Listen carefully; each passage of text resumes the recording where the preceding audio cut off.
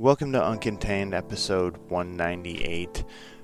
Before we jump into the episode, a lot has happened since the last episode I put out. Yes, we're still dealing with Corona, but I would also like to send out my condolences to the Floyd family and also my support to the peaceful protesters out there, those that are looting. Well, as you've heard many people say, it's kind of diluting the purpose of the protest, but my support is with the peaceful protesters for the racial equality and the stopping of the brutality out there. So before we get into the show, I just had to get that out the way. I hope everybody out there is safe, staying safe, and out of harm's way, and staying peaceful about everything. So with that being said, I do have a fun episode for you. I have a musician out of LA who describes the sound as the LA sound, LA pop sound, kind of a more mature pop sound, which you'll hear the song that he has at the end of the show. The song's name is Champagne Overflow, and I'll play a sample of it before we jump into the interview with my guest Sylvan De La Cruz today. But we talk about a lot in this episode. It's kind of a longer one. I've noticed some of my conversations during the whole COVID-19 things have been a little bit longer than they typically have been, but one of the main things we cover is a mentorship he has developed with H.B. Barnum, who is a pioneer and legend in the Motown and Capitol Records, working with acts such as Aretha Franklin, Lou Rawls, Barry White, and even Brian Wilson of the Beach Boys. So he's got a wide variety of who he's worked with and some iconic names as well. And we talk about how H.B. Barnum has helped mold his career and vocal style as well. Sylvan was kind of a late bloomer into the music scene, and he said the mentorship has really helped him catch up. I don't want to go too much into detail right now because we got a whole long show ahead of us talking about some really cool things that finding the right mentor can do for you, and some doors that have been opened for him. So I don't want to keep you waiting much longer, but please, if you are able to help support artists at this time where they aren't able to play out, please do so. Check out their Patreon pages, buy albums online or single tracks as well, and you can do that with Sylvan's track Champagne Overflow. And also, if you want to support the show, there's a couple ways you can do it. When you're shopping on Amazon, just click that banner at the top of the page and do your shopping that way. It will help kick that way, or you can visit my Patreon page as well. Enough of the begging for change portion of the show. Let's get on with the interview. But first, here's a sample of Champagne Overflow by Sylvan De La Cruz. Champagne overflow into our flutes, we'll dive. Let's stray to forgetting how we might have lived. Sylvan, how are you doing today, man? And thank you for coming on the show. I'm doing okay, man. Hanging in there, like everyone else right now. I feel like I'm still waking up. And at the same time, feeling a little jittery from the coffee that I've had. Yeah, man. It's 1 in the afternoon right now, and I'm still drinking coffee, Okay. so I can't say anything about that. So it's kind of like fuel for the day. I have to have it come throughout the day, or else I just end up crashing. I don't know. Maybe it's an addiction, but but thank you for coming on, dude. And enough talk about being addicted to coffee. So what have you been doing since we've been in this forced lockdown? Well, I heard another woman music artist on your show recently, and she kind of said she's an introvert or something like that. She kind of spends a lot of time alone at her place. Was it Sammy? It might have been. I don't recall her name, but it was probably the most recent one that you did. I think she's from the Bay Area, maybe.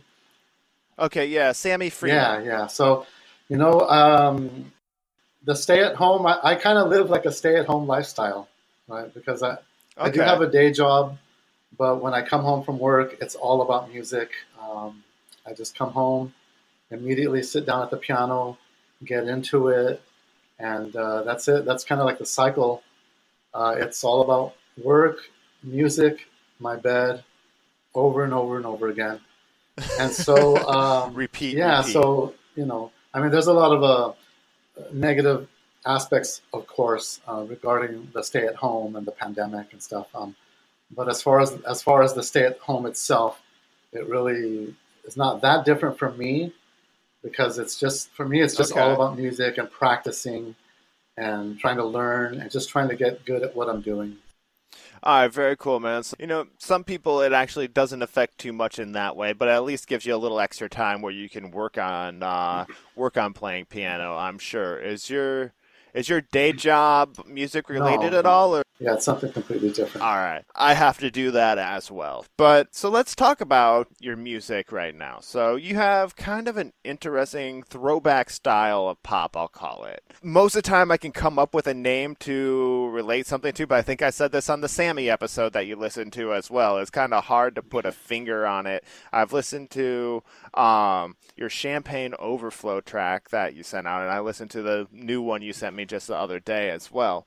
Like, how would you go about describing your music, since I'm failing to put a finger on the pulse of it? Well, most basically, I just sometimes call it piano pop, because I think it's kind of, for the most part, initially it started out as just like piano-based music, as opposed to like guitar-based rock. Okay. So I would call it piano pop or just a indie pop. Okay. It's not really like top 40 pop for young people. I also think of it as like pop music for people over 30. Pop music for people over 30. All right. So were people like Harry Connick Jr. or like other like crooner type people like influences to you, or what got you into this style of music? Well, he kind of is like a retro-y type of guy, right?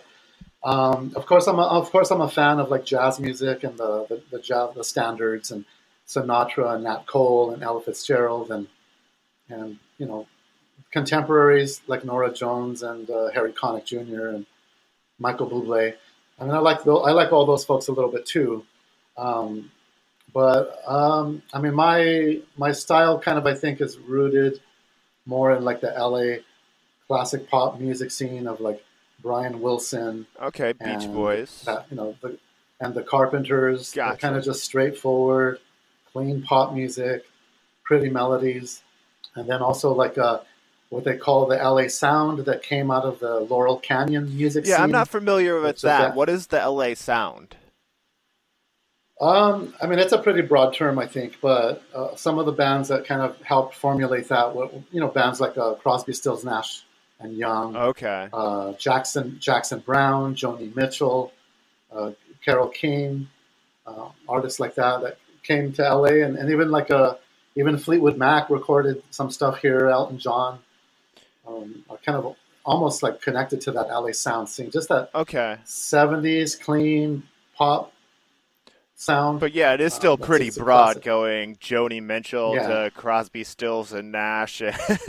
Yeah. Okay, I got you, man. I got you. So, now, one of the cool things that you sent me, a little interesting fact, is you teamed up with somebody who has some major clout in the music industry, H.P. Barnum, right?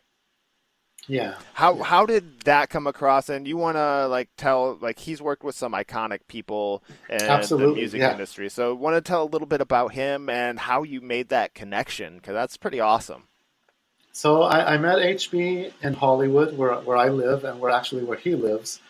And every year on Thanksgiving Day, he hosts and produces, so to speak, a Thanksgiving dinner for families in need and homeless folks. Okay. So it's not like before the holiday or after the holiday. It's like right on the holiday. he gets an army of amazing volunteers, donations, and they cook like 75 to 80 turkeys, and they serve like about 800 people. So I met him by going to that event to help out.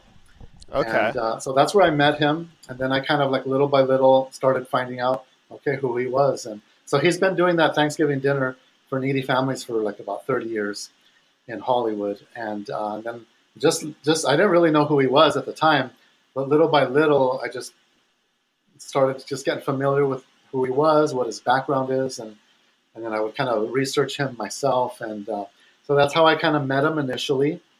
And then a little bit after that, he kind of invited me to join Life Choir, which is the choir that he directs.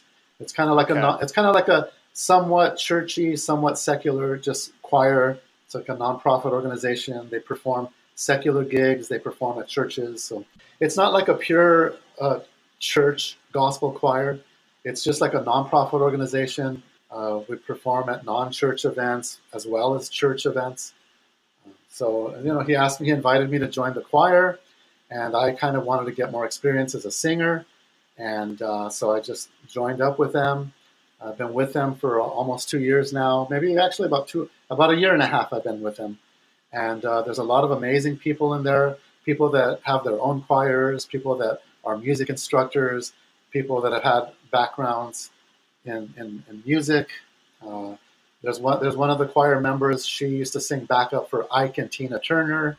Another, his H.B. Barnum's sister, Billy Barnum, sang backup. Was a pretty big backup session singer, and she sang backup like on recordings for like Pink Floyd and Humble Pie and U2 and all these people. So just going along, getting to know these people, there's always like these little amazing things revealed to me. And I'm just like, we grew up as big music fans. So every time I would hear like who this person was and how amazing they were, it just kind of would just always blow me away.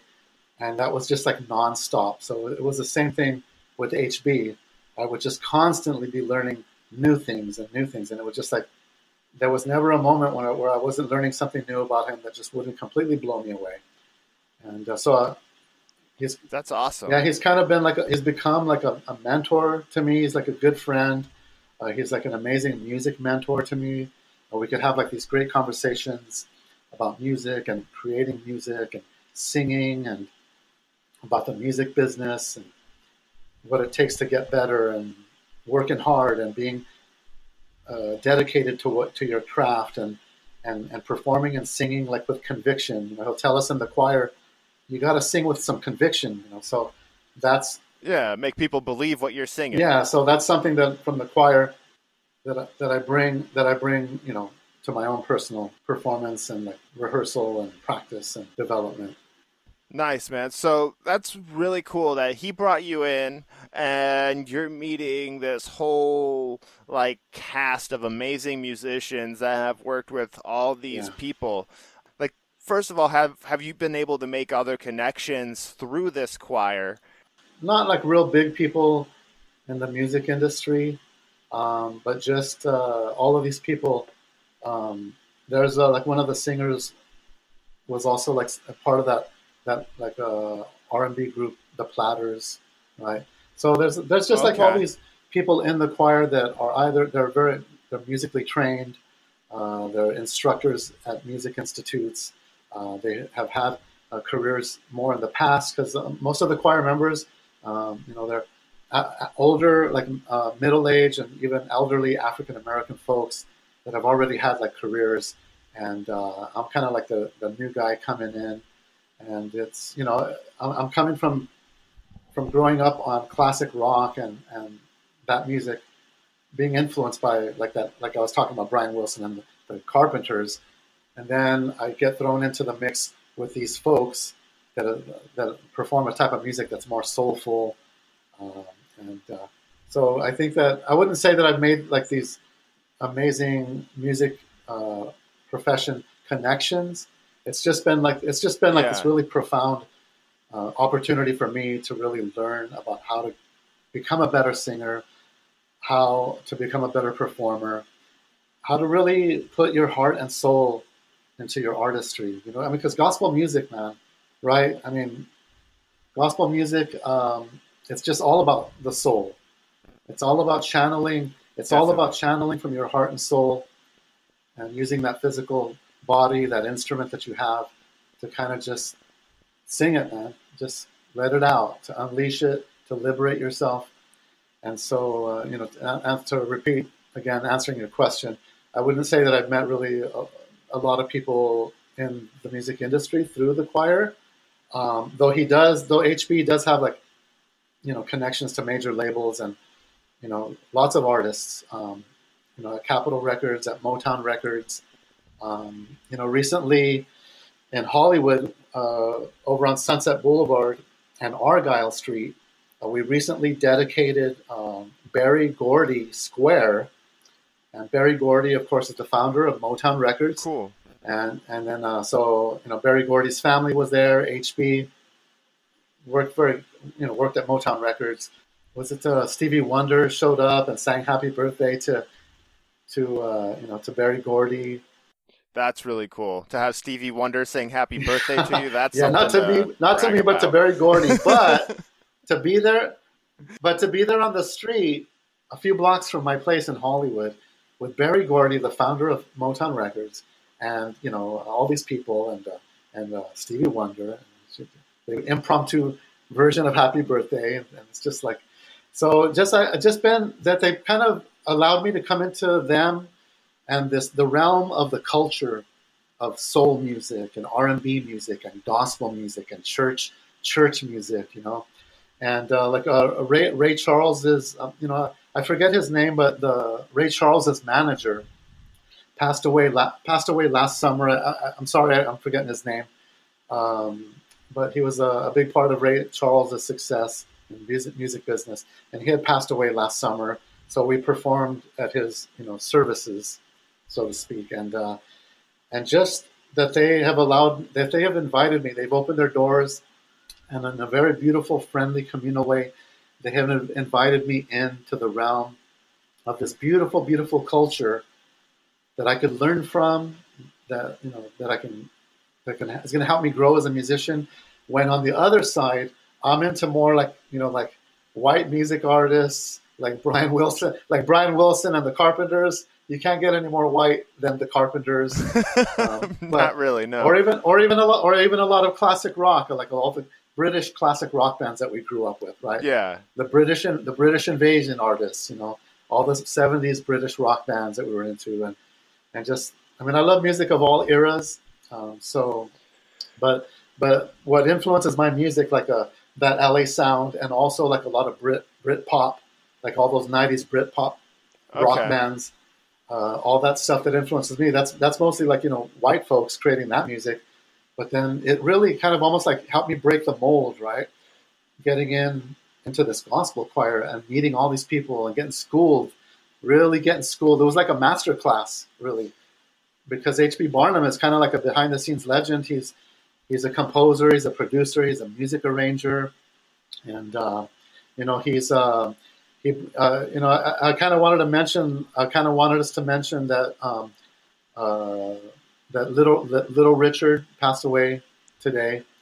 Today? And, yeah. And oh wow, I hadn't heard that yet. So of course, you know, Little Richard came out of the church too, you know, and just like all those soul singers like Sam Cooke and Otis Redding and you know, and Aretha Franklin, right? All these singers came out of the church, but, you know, Little Richard passed away, unfortunately. H.B. Barnum was very close to Little Richard. They used to tour. Did you have a chance to meet Little Richard? You know what? I didn't, unfortunately. But, well, you know what, man? It didn't occur to me ever in my conversations with HB, like, hey, do you know Little Richard? No, but because that's something at this point, I'm like, HB shared a photo that he had taken with Little Richard, like from 2013, and then he kind of talked about, you know, we used to tour with the Beatles in Europe before the Beatles broke in the United States, right? And and so he goes way back then, and he's just has this incredible background, and he's just this monumental talent that has influenced popular music and a lot of virtually every rock musician that ever picked up a guitar. In the way HB has been a mentor to me, it just kind of blew me away. Like the chance that someone like me, who's like a late bloomer, at this stage of my life, like how did that happen? How did this guy come into my life, who's this behind the scenes legend that knows everything? Because when we're working with the choir, on the spot, he could arrange. There's 30 of us at the choir, right? And we all sing like a baritone, tenor, second tenor, alto, second alto, soprano, right? And on the spot, he can arrange 4 or 5 part harmonies like within minutes, and he'll be like, okay, baritones or tenors sing this, da da da da. Second tenor sing this, alto sing this, second alto sing this, soprano sing this, and we all take turns, and then he'll say, okay, together, or you guys together, and then we bring it together. And so he's such a phenomenal talent, and I'm kind of completely blown away. How did this happen to me? How did the guy who was Aretha Franklin's music director for over 20 years become my mentor? And how did the guy that was Ray Charles's music director that's awesome. become my mentor? And how did the guy who was like this phenomenal talent, that toured with Count Basie and that worked with Sinatra, and all these artists at Capitol Records and Motown Records, like how did this happen? Like it was like a gift. Like I try to be humble and about it and just be thankful and grateful.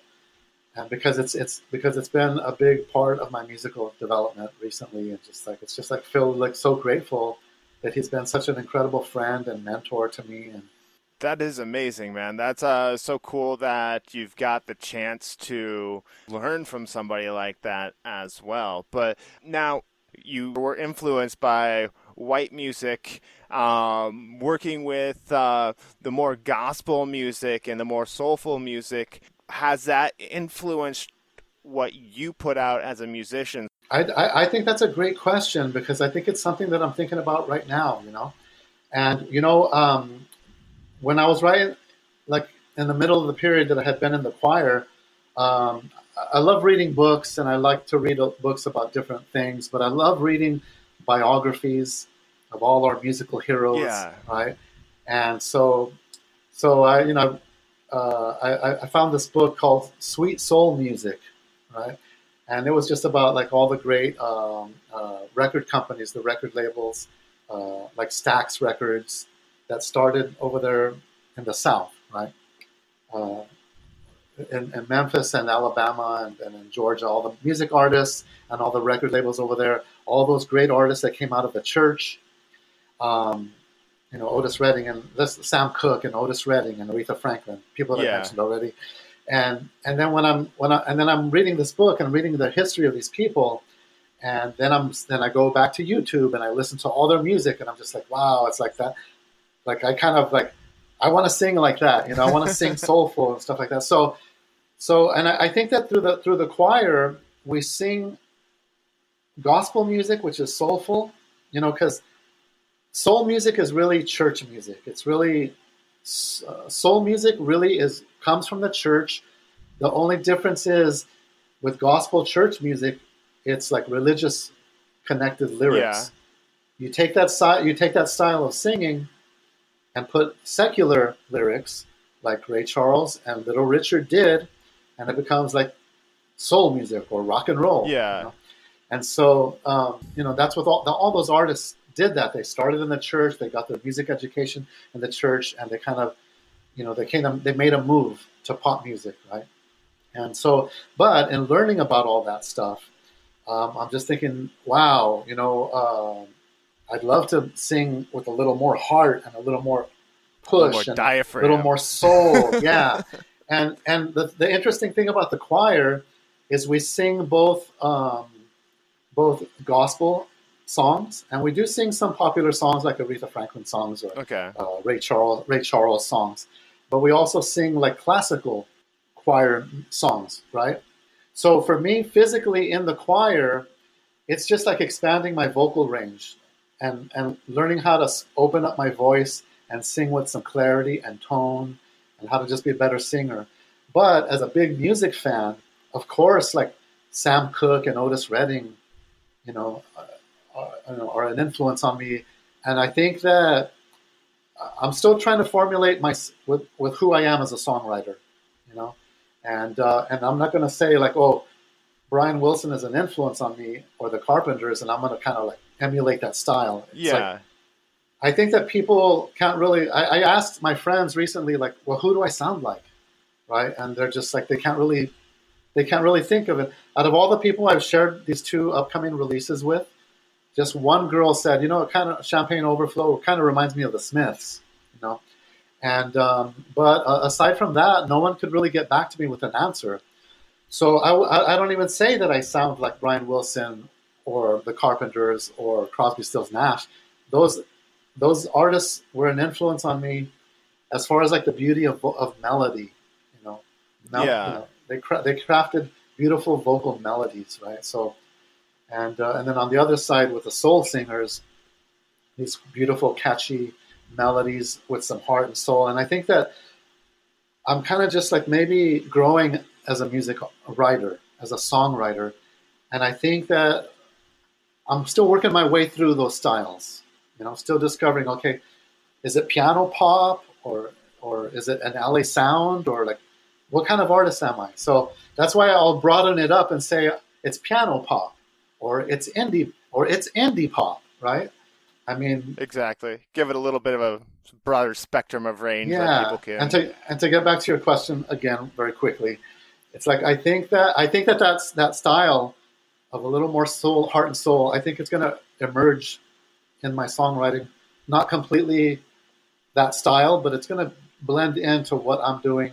That's helping me become like a unique sounding artist. And one thing that I kind of do want to mention, I started learning music theory and piano about 3 years ago by watching YouTube videos, right? Oh, and really? So from point A, man, just stay at home lifestyle. Just come home and work on music relentlessly, right?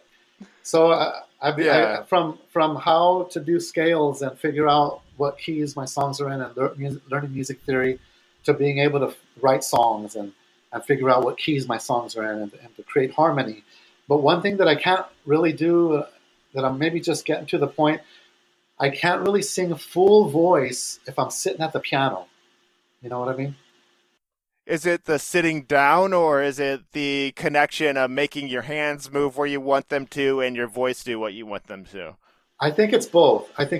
You know, like if I was like Ray Charles or Elton John, who were playing piano since the time they're 5 years old, right? Yeah, I'd probably have my act together as a singer pianist, right? Probably. But because I've been learning piano for 3 years and I'm writing songs, and then I do like to write verses that sound nice, but every time when I get to the change in the song or the hook, as HB calls it, I really try to step it up a notch emotionally. You know what I mean? Okay. Take it up higher in the key to bring some more heart, because that adds a nice dynamic to your song, right, for the listener and for the performance of it. But I still have trouble like singing full voice when I'm sitting at the piano.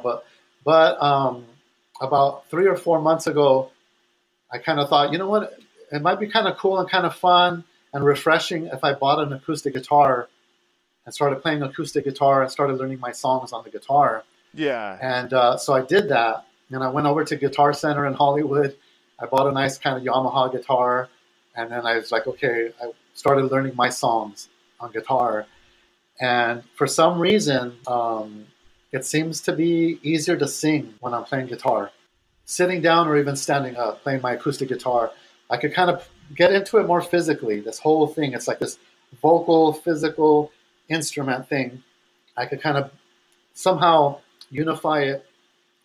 And then somehow it allows me to sing like full voice in a way that's easier than when I'm sitting at the piano and just trying to like.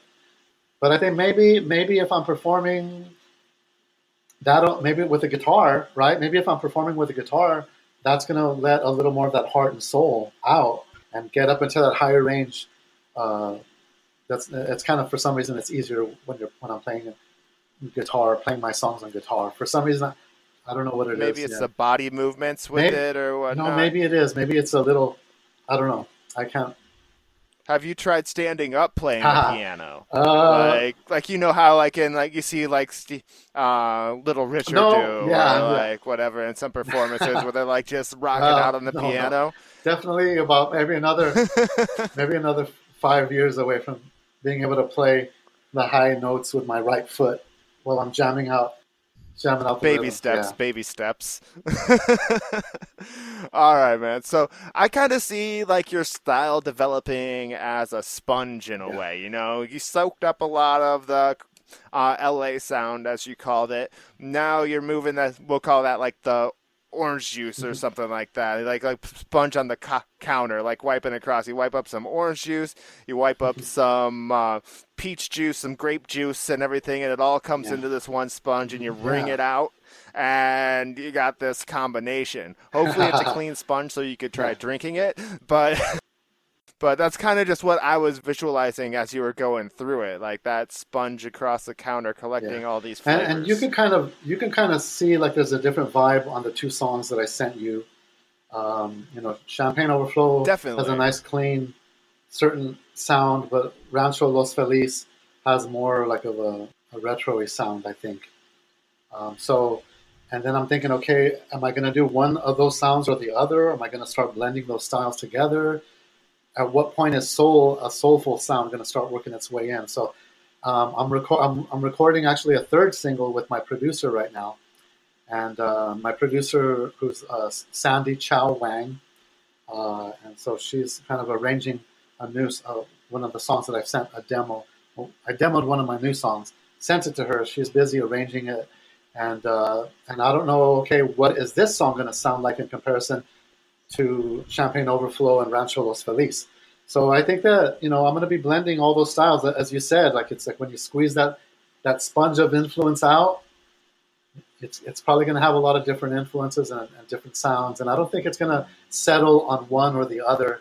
I think I'll have like my own personal little spectrum of sound, and then that's going to be me. Cool. I kind of like that idea. I look forward to hearing how your music changes slightly as you gain more influence and bring that into it. Obviously, I'm not expecting you to put out like a Little Richard song. That's right. You're absolutely right. That's a good point.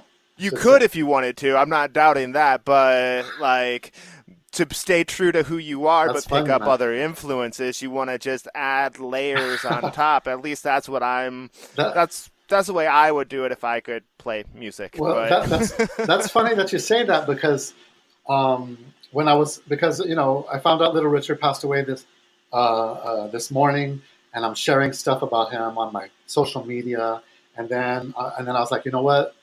Today it's all about Little Richard music. So I find his music, I'm streaming his music, and I'm thinking, gosh, I should learn one of his songs on my guitar. And then, but recently during the stay at home, I have been watching like countless hours of bands that we know. Recently I've been listening to a lot of the Smiths. I went back to listen to a lot of like Tears for Fears. And then I moved on to Pink Floyd and their really big guitar sound, which is really beautiful. And then recently, and actually even before, a little bit before that, a lot of Jackson Browne. And then I moved on to like a lot of Bob Dylan over the past week, lots of Bob Dylan. And I'm thinking, gosh, you know what? Bob Dylan is great. I want to be Bob Dylan. And I was like, I should learn a Bob Dylan song or a Jackson Browne song. But then I'm like, I don't know about that. And just on that impulse, because I'm a very spontaneous, like, oh my God, that sounds great. I should learn one of his songs. And then it just, when I'm listening to Little Richard, I was like, if I'm doing my songs, it would be cool to drop a Little Richard rock and roll song in there. So maybe at some point when I get a little more proficient at guitar, maybe I'll play 6 of my songs and I'll drop a Bob Dylan song in there and a Little Richard song, or maybe a Frank Sinatra song a Nat King Cole song. Who knows? Who knows? Right, I'm very cool, man. Very cool. That's the beauty of it. You can change to add whatever influence you want, man. So, now you have two singles coming out already. You mentioned you're working on the third. You want to I am going to be playing Champagne Overflow at the end of the show. I had a little sample at the beginning that you guys have already heard. What inspired, I guess, to put these two specific songs out? What inspired you to release those? So this is another interesting story and an H.B. Barnum connection. Okay, so H.B. Barnum he's an elderly gentleman, and he's retired. He's been there, done that. A couple of years ago, I asked him, did you go to the Academy Awards show? And he's like, no, I already been there, done that. And then so he has done that. He's been a professional musician since he was his late teens, right? Capitol Records, Motown Records in the 70s with all those artists into the 80s. So he's essentially retired, but he still is very active socially. He's still the music director of the choir. We perform charity gigs, right? And he's the most generous human being I've ever met. He's so giving. He never says no. On Christmas, last Christmas, I think I was sick with the flu or something, and he lives in the hall. He has the most classic Hollywood Hills, Mulholland Drive house, right? And that's a whole other story. But so he has this house that overlooks has a pool, and it overlooks all of Hollywood and LA. And then, so he's an elderly guy. He's been there, done that. He has this amazing house in the Hollywood Hills. On Christmas Day, because I couldn't get out, he put a holiday meal together for me and drove it all the way down to deliver it to my house, right? So he did that for me. And he's an elderly guy that's been there, done that, who lives in this phenomenal house in the Hollywood Hills. And he's he's in his early 80s right now, right? And so this guy is so generous and kind. And then so I'm getting to the point where he offered to produce some songs for me, right? Right? The guy that worked with all these legends and all these legendary record stores. And I'm just like, so are you kidding me? Let's do it, So we kind of started on the project, and it kind of was moving kind of slowly. And I was kind of is this going to work? Is it, he's kind of busy helping a lot of other people socially. He's doing a lot of stuff supporting other artists that are performing in town. And he couldn't really commit himself full on just to me. And I wouldn't ask him to do that. You know what I mean? Yeah. And so he without being able to pay him to do it. Well, I mean, he offered to help me for free. Yeah. Are you kidding me? Right? Exactly. And then so we started working on some stuff with a young engineer that he's got a studio up at his place in the Hollywood Hills. That rapper Ludacris, Ludacris the rapper. Yeah, I know him. Invested some money into sprucing up the studio, right?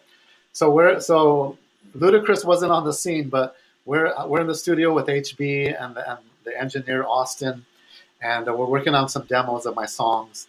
And then it just ended up being a very slow process, and I wasn't gonna pound on HB's door and say, hey HB, because a lot of people come to him still and say, hey, produce my songs, or help me out, or hey, listen to my teenage daughter's demo and connect her to major labels. And he's so generous and kind and giving. He wants to be able to help everybody, Yeah. And because he's retired, it's I don't want to be like that to him. He's retired, and he works hard, and he's still very active. I don't want to be like, hey, make me a star, or make me somebody, or hey, send my demo to the major labels. It's just I was sitting at his place watching the Laker game on his big screen TV, and he's just chilling, and then I was just watching him, and he's such a beautiful, soulful human being, and I was just like, you know what? Let him enjoy his retirement, man. You know what I mean? Why, when he's socially active, when he's out going to other people's gigs to be supportive, when he's helping other people record their music, when he's directing the choir, when he's producing the charity Thanksgiving every year, when he's doing all these things, hosting barbecues at his place for all the friends and family, and just doing all this stuff, I was just like, you know what? He's such a beautiful soul. I need to respect. I need to take a step back. Don't be selfish, man. He's already given you so much. I'm sure he appreciates. Maybe that, he does. whether he says it or not. We never really talked about it. I kind of eased back out of the project, you know. And I came across some issues that also contributed to me, that kind of like pausing the project I was working on with him. But we did record some stuff, and he was just arranging these beautiful strings and just all these things. So I had sent him about 8 demos, and we chose a couple of songs. When we paused that project, I was like, okay, I need to find another music director that I'm gonna actually record with and see it through, right? Because I had to move on. Still under the mentorship and friendship and in the gospel choir with HB, but flying out of the nest, so to speak. You know what I mean? It's time for me to get kicked out of the nest, man. They've taught me so much. I've worked so hard on my own. You know, stand up and just do your own thing. Get it done, right? So I went through. I met some music directors, and then I had known Sandy Wang Chow, and she. We had a meeting, and she came on board, and I was like, well, I don't really want to send her all the same demos that I sent to HB. Let me just start from scratch, and let me pull these other 4 songs from my collection and send those to her, and then she and I will decide what songs we want to record, right? So we kind of settled on, okay, we were thinking, okay, Champagne Overflow is kind of a nice, fairly catchy song, and Rancho Los Feliz was a song that I wrote more recently, and it kind of emerged as one of my nicer, catchier, best songs. So we kind of, in my opinion at least, and so we kind of settled on those 2 songs, and that's how we got to that point where those are the 2 songs that we decided to record. You know. Nice. So that's how you got to those, and I think it's cool that you didn't send the same ones that you had HB working on, because that could have been viewed as like a slap in the face to him in a way, like, oh, I was working on those with you, but you sent them to somebody else. So whether or not it would have been viewed that way, I think it was a smart move. Yeah. But all right, man. Like, I got some questions for you though here yet too, to help out other people who are looking to kind of get into the entertainment industry. What advice would you give to somebody who's looking to get into music? Okay, well, as you know, when we were kind of younger, listening to whatever indie rock or classic rock or hard rock or whatever it was that we were listening to, it was like a music business that existed back then, and as you know, it's complete. Yeah. The music business has completely shifted, right? And even though it was probably important to know about the music business back then, it's probably even more important now to learn about the music business. But even going back, I think that if you want to find a level of success, you have to be really committed to your craft and getting better, whether you're a singer or a guitar player, a pianist, or a songwriter. You have to be willing to like sit down every day and put in the work, the woodshed, as they call it. You have to be committed. You have to be willing to make sacrifices. It's not easy. You're an artist. It's never easy to be an artist of any kind in this world, but you have to woodshed it. You have to woodshed it, man, and you got to be committed to getting better, and you have to be disciplined. You have to be open to taking constructive criticism. You have to be a good listener. That's part of it, right? Going into the music business part. Yeah. Just learning basic things like learning how to copyright your music, learning how to sign up with a music publishing organization like ASCAP or BMI, right? Those music publishing organizations. Maybe starting your own music publishing company and registering that company with those music publishing organizations. You're protecting your music. You're protecting the rights of your music. And then also, what else do you learn about music? The new music business, getting your social media game set up, right? A lot of people are probably much better than I am at it. I've got a lot of friends and followers on Facebook, on Instagram, not so many, on Twitter, even fewer than that. But it's like you gotta start, you gotta be patient and build over time, and just set up. And also too, it might be a good idea at some point to maybe set up your own website. And then also another thing is get familiar with working with online music distributing companies. Is that for like music placement? Yeah, well, not necessarily. Okay, so what? Like, say for example, I work with a music distribution company called DistroKid, right? It's short for distribution, DistroKid, right? So, but there's like a number of those type of companies, and what you do is you after your music is copyrighted, you send your whatever you want to release. You send it to them. You send them the music file. You send them the artwork. You send them the credits. You send them the lyrics, and you send them a release date. And then they take all that, and then they send it to all the online music streaming services, right? All of the services that we know, all the services that we all know that we all listen to music on, right? And so that's what I did for Champagne Overflow. It's going to drop on June 1st. And it's going to be available on all those streaming services. So now I gotta gear up and promote, right, that release.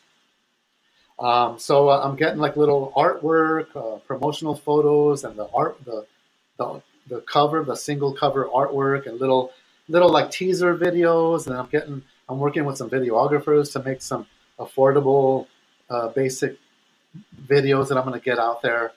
I don't want to spend a ton of money when it costs me a certain amount of money to record a single. I don't want to spend an equal amount on a video, because really, to me, more it's about the music and the song, right? You got to have a good song, and you better be writing some good music that has some good hooks in it. And then, so that to me, that's what it's really more about, the music and the song. So I don't want to splurge and spend another $1,500 or $2,000 on a video. But it's just like I'd rather spend much less on a video and just make like a lyric video.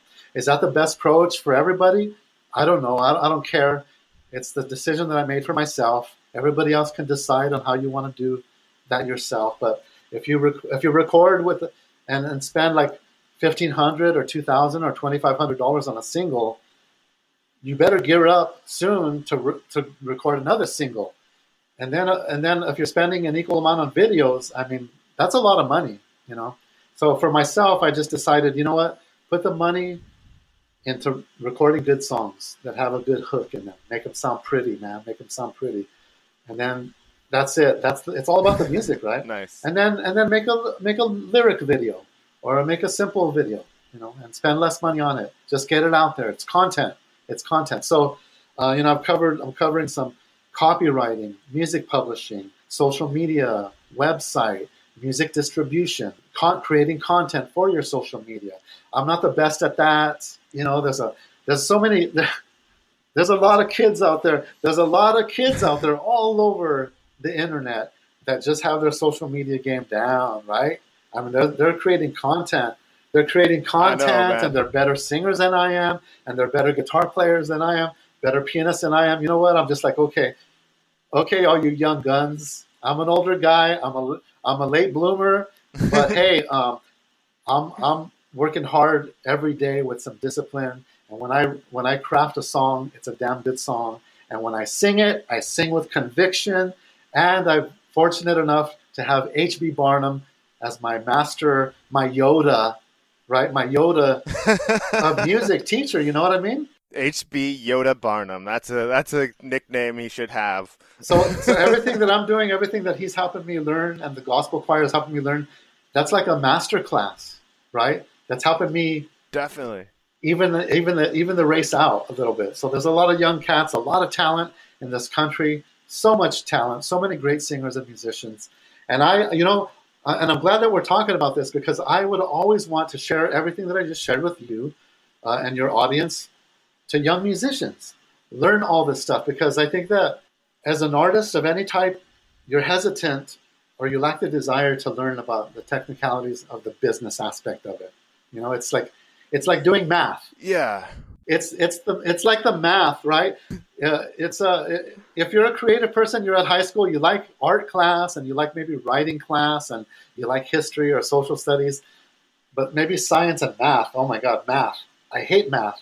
I'm not good at it. I don't want to learn it. I don't want to go to that class. Why do I have to take math? It's the same thing. It's the same thing. We have that creative mind, whatever part of the brain that is. And on the other side of that brain is like math and science, right? It's like, no, it's like, what? I can't relate to that. So a lot of young artists, musicians and otherwise, some don't really, are kind of intimidated by it or like a little hesitant to do it. Yeah, I've ran into a lot of people who are artists feel it kind of cheapens it to sell it, but know they have to sell it. They feel kind of like they're hassling people in order to get something sold by being like, hey, will you pay me this? Well, listen, man, I've got a day job and I would prefer not to have a day job. So with everything that I have in the realm of me with music, I have to figure it out. I have to get my hustle on. I have to keep getting better. I have to keep trying to write better songs, become better as a singer, become better with my social media and my website, just better content creator. If I want to transition from having a day job to being a professional musician, it's like I got to figure it out, man. It's like the big riddle, right? It's the big puzzle. Like, how do I make this happen? You know what? Make it happen. Make it happen. Figure it out. Definitely, man. My next question, you actually kind of answered quite a bit in that one, but if you have anything to add to it, feel free. If it just be repeating, let me know, we can move on. But what are you currently doing to promote yourself? Like, you mentioned a lot of good things already. I used to be a musician, a rock musician, a long, long time ago, right, in an earlier part of my life. And then I was always interested in writing, maybe being a screenwriter, maybe writing screenplays, or maybe writing a book, or just that creative people are always creative in different ways. And so that's the way I was. I lost the desire and I shifted over to my interest in writing and this and that. And then I didn't play music. I sold all my equipment. I didn't play music at all for like 7 years, right? I never thought I would ever come back to music. Oh, wow. I wasn't interested. I wasn't even listening to music. I wanted to write. And then and I want to tell you as quickly as I can what got me back to music. Is that so? I wanted to write some romantic comedy screenplays, and I think that sometimes I think I'm a witty, funny guy, right? And then so I told myself, okay, you want to write a comedy? You kind of think you're clever and witty, and you're a good writer. Why don't you prove it to me and start doing stand-up comedy? So I dabbled in stand-up comedy for a few years, and then somebody invited me to host burlesque shows, right? And then so then I love jazz music. I love musical theater, like the movie Cabaret in Chicago, right? Very cabaret-like.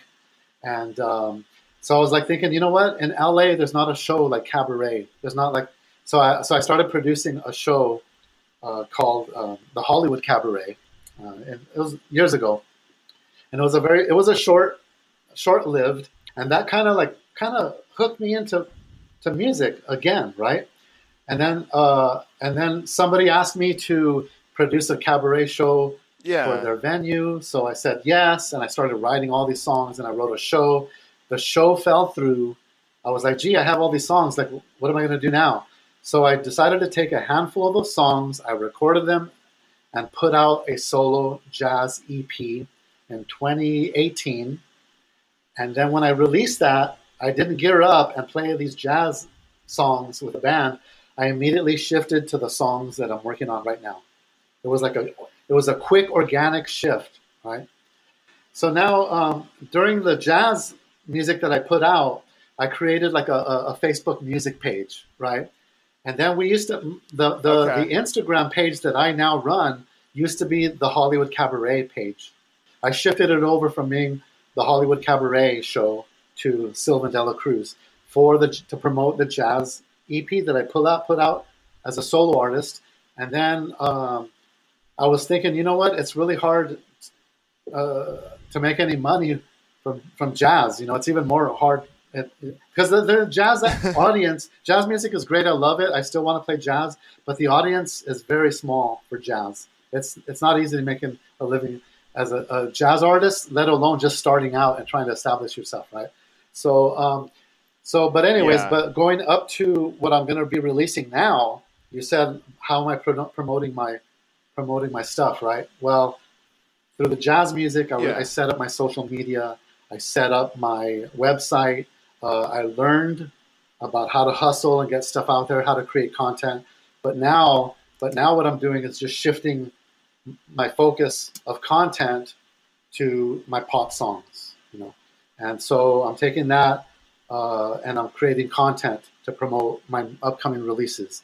I'm working with a graphic designer, and I'm working with a photographer, and I'm working with videographers that are going to help me create content, right?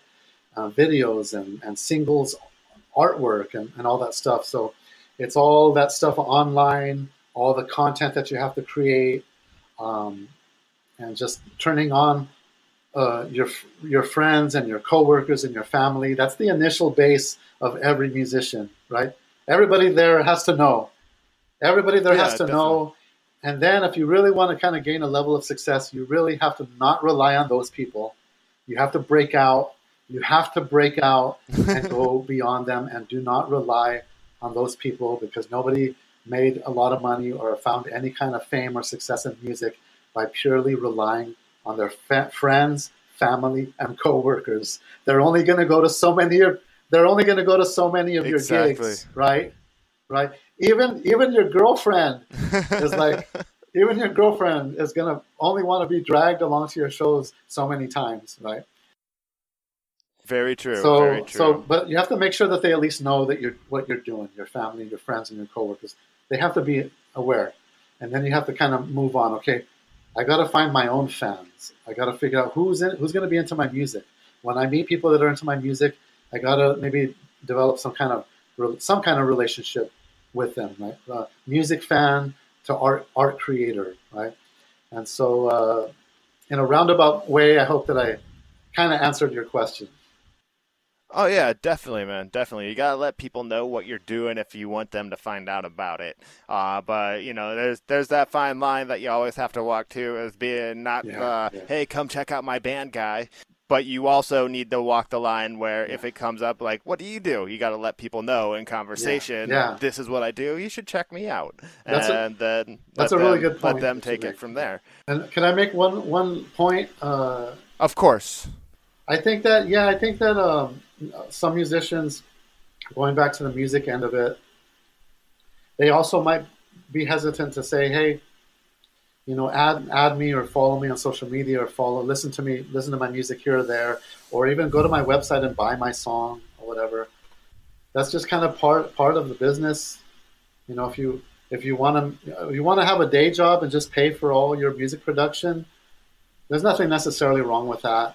But it would be cool if you had maybe a little bit of income from your music to help finance the art that you're going to create, if you don't necessarily kind of are a full-time musician.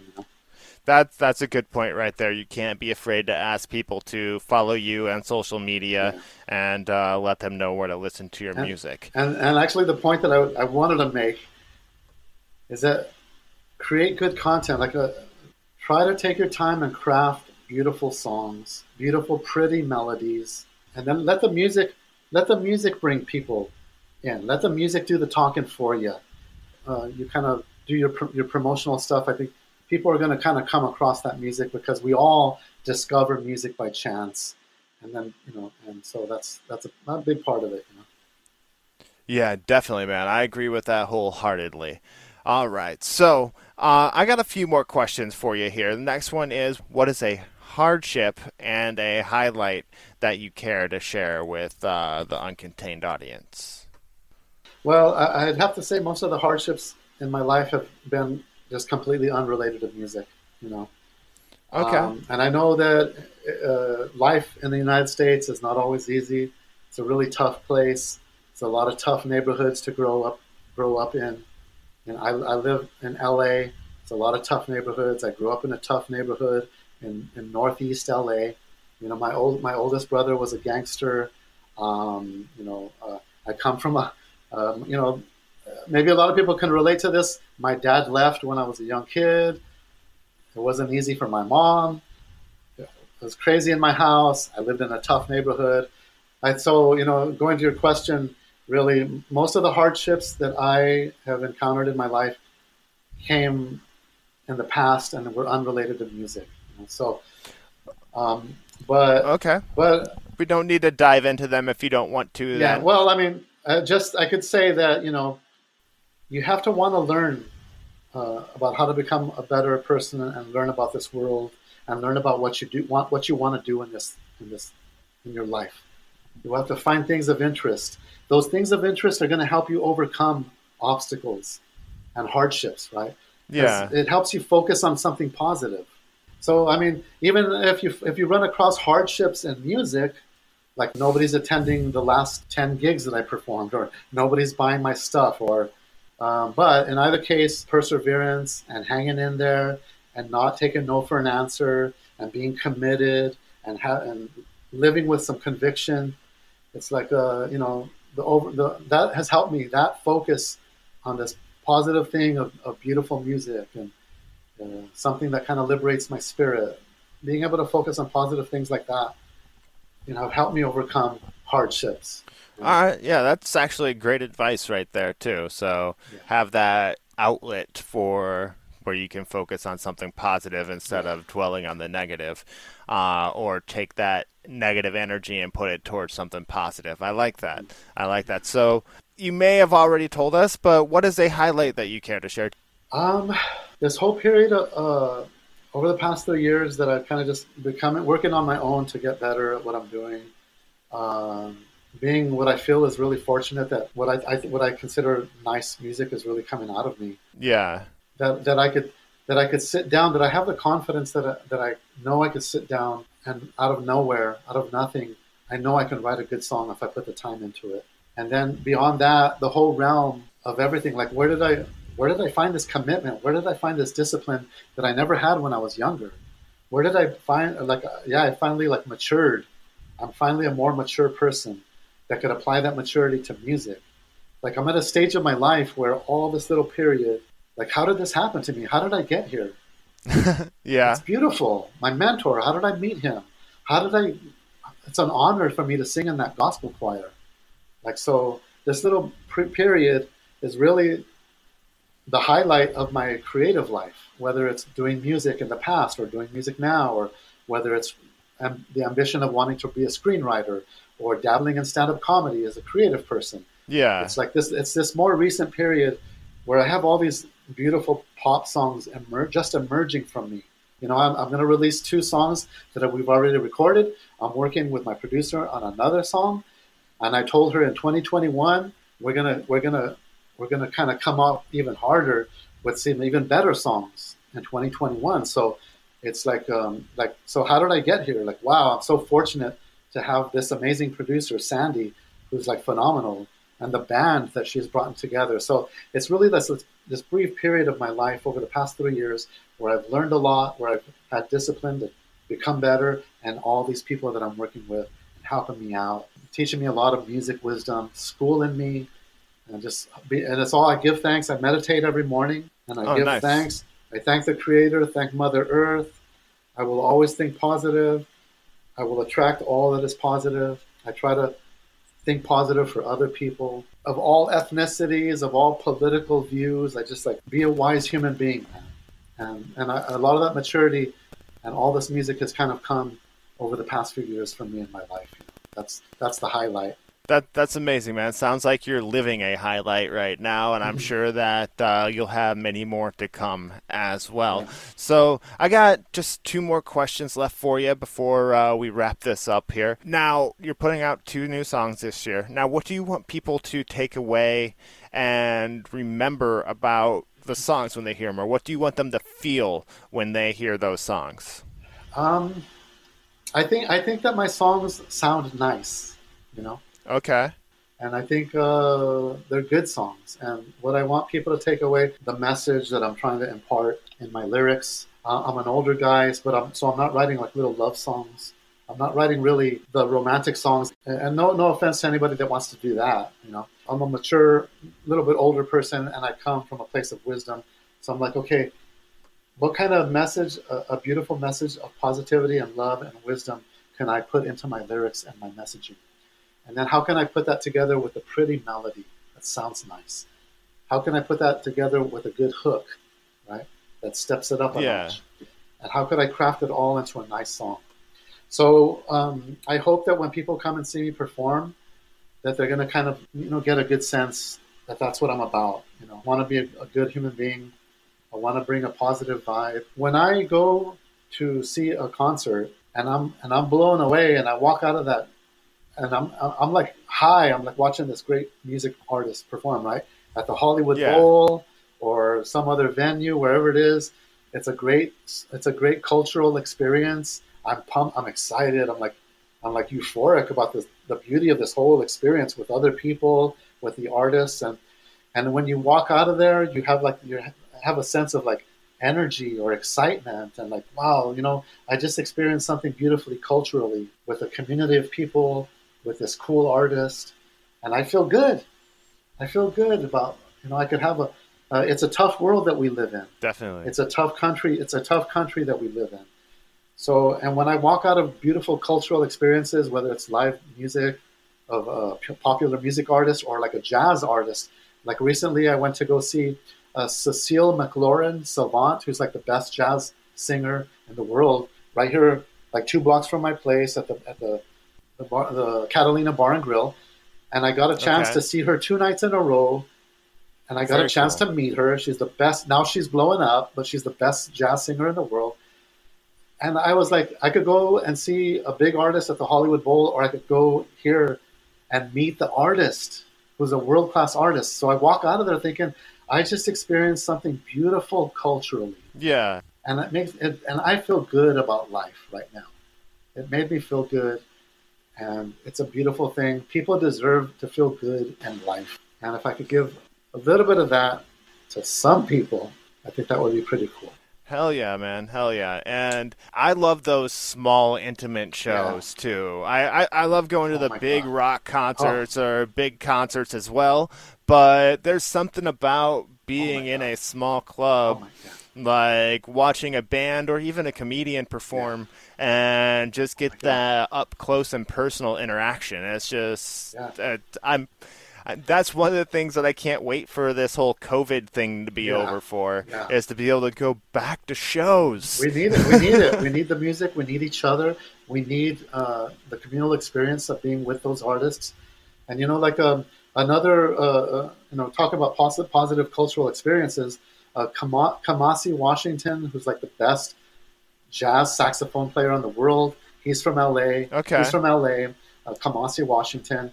Cameron Graves, who's one of his friends also from LA. He's like a virtuoso pianist. So at local gigs, I've had a chance to meet all these jazz artists and meet them and see them blow my mind. And so and it's just like phenomenal. And those intimate shows, right? It's like you got to get out and find these great artists that are local, that are now blowing up. Because Kamasi Washington, the sax player, ended up performing with the Florence and the Machine at the Hollywood Bowl, right? Oh, really?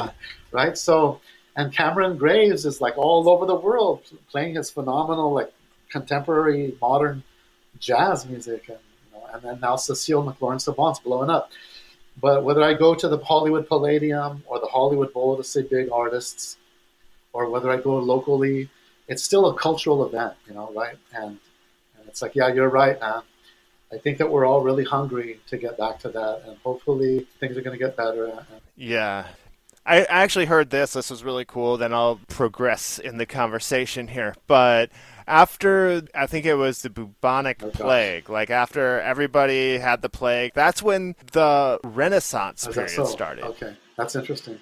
So it's like after everybody had to be Wow. quarantined, everybody had to be locked down and couldn't go out, have entertainment, couldn't do anything.